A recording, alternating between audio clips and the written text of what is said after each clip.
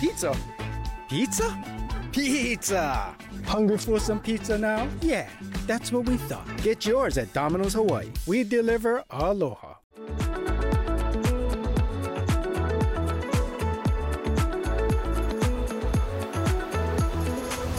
Starting today on Netflix, Squid Game: The Challenge, which is inspired by the TV series Squid Game.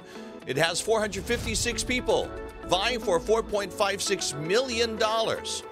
And there are Hawaii people in the mix.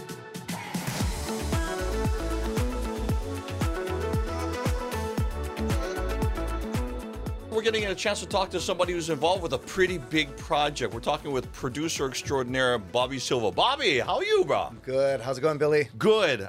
First of all, before we jump into this big project that you are a part of, let's talk about you for a couple of moments. Where you grew up? I grew up in Kailua, local boy, right here on Oahu. Okay. Yeah. What did you want to do? What school you went? Kailua High School? Went to Midpack. School of the Fine Arts. Thank you very much. Nice. And eventually, went to college at University of Hawaii. Go Warriors. I was supposed to be a lawyer. Really? Graduated with a political science degree, but ultimately, following the footsteps of my father, who was a police officer, but an actor, I fell into acting, started doing stunt work and water work, which eventually led me to California to pursue an acting career and a stunt career, which I just kind of fell into becoming a producer. And I love it. It's a little bit more of a creative aspect for me to kind of flex my mental muscles and do some story building and stuff. Okay, so Dad was an actor. Did he do Hawaii Five-0? Hawaii Five-0, Magnum P.I. Wow, yes. The original Magnum P.I. And he always played a cop. And that was the best thing. He was a police officer in real life, and he played a police officer on TV. So. Okay, yeah. So what did you get a chance to act in? So I started in Baywatch Hawaii, and we were talking about it earlier. I did water work. I was a stuntman on that. Did a bunch of movies here in the islands. Back I think Pearl Harbor, Waterworld were the two big ones that I did. And then eventually, when I moved to Los Angeles, I started doing a lot of stunt work, tactical work. I'm in all the Transformers movies, shooting and chasing giant robots. I did a couple comedies here and there. Pretty much everything I could get my fingers into. I pop up in a lot of stuff. I was a boxer in $1 Million Baby, so a lot of things in the early 2000s I kind of got into, and then that led into a friend of mine saying, "Hey, we're working on a game show. You've got a lot of experience, behind the camera. Can you come help us?" And that was my first step into producing stuff. And then from there, it just kind of, went to a point where I was really able to tell people stories. And as a casting producer, that's really essential for me to be able to find somebody and go, "Hey, you do this, this, and this in your life, but you make a great character in this scenario." So that's what I do now. Basically, I find people. I say, you'd be great for this, and I kind of, I produce them to be who they are on different types of reality competition shows, dating shows, baking shows, you name it, I've done it. It's all across the board.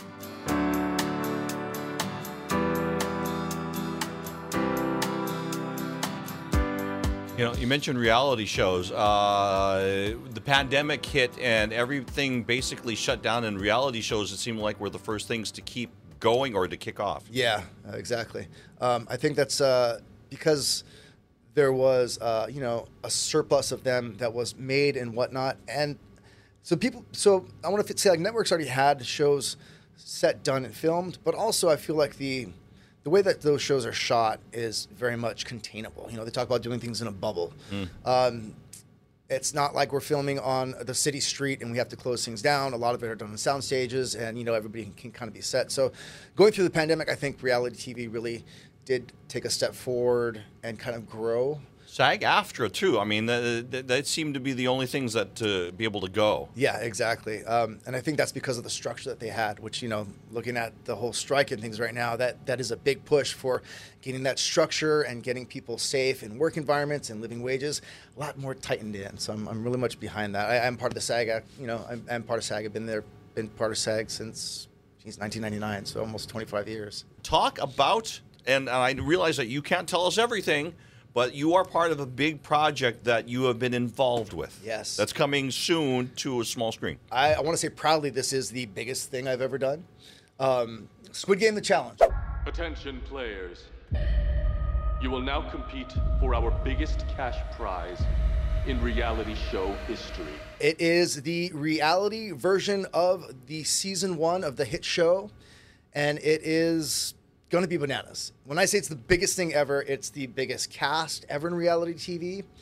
We had to cast 456 people for episode 1. Now, I'm not talking. Wow. I'm not talking like 12 main characters and a bunch of background characters. Every single one of those people, and this was, the big beast of my job. Every single one of those people had to carry the entire show, because from the get-go, from the start, it could have been anybody. It could have been anybody, and it could be anybody. When you watch the show in episode 1, you're going to see all these people, and you're going to go, one of those 456 is going to win this thing. So for me, as a casting producer, the greatest thing with this is I really got to dive into, the diversity of what we're looking for. People with different jobs, from different, backgrounds, with different hobbies, different looks, different styles. But every single one of them had a yearning to play the game with this crazy energy. And they all were like fans of the show, which was incredible, because it was such a hit.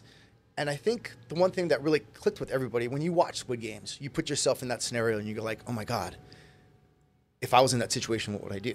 So this show we put together literally gave people the chance for that.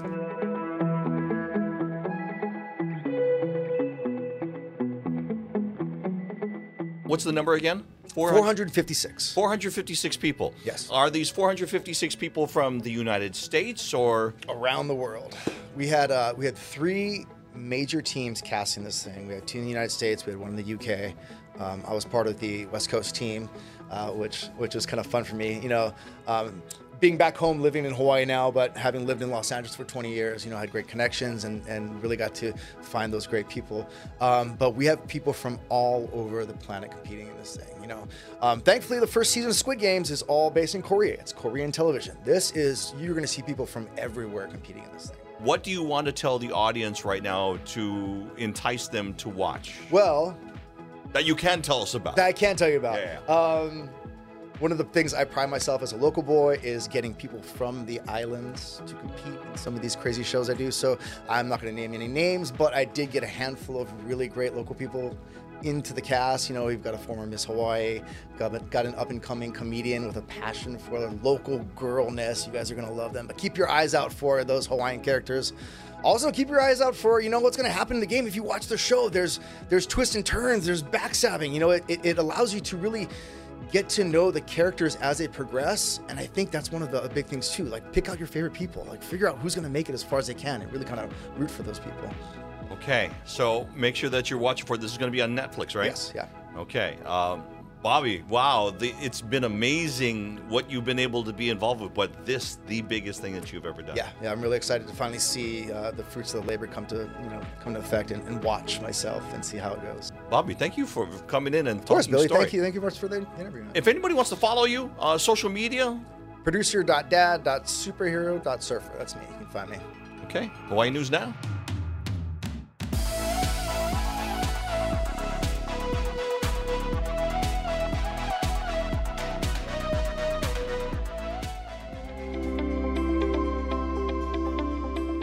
Mahalo for listening to Island Beat. You can listen to any of these shows anytime and anywhere you go. Head to hawaiinewsnow.com/podcasts. Malamapono, aloha, ahui ho.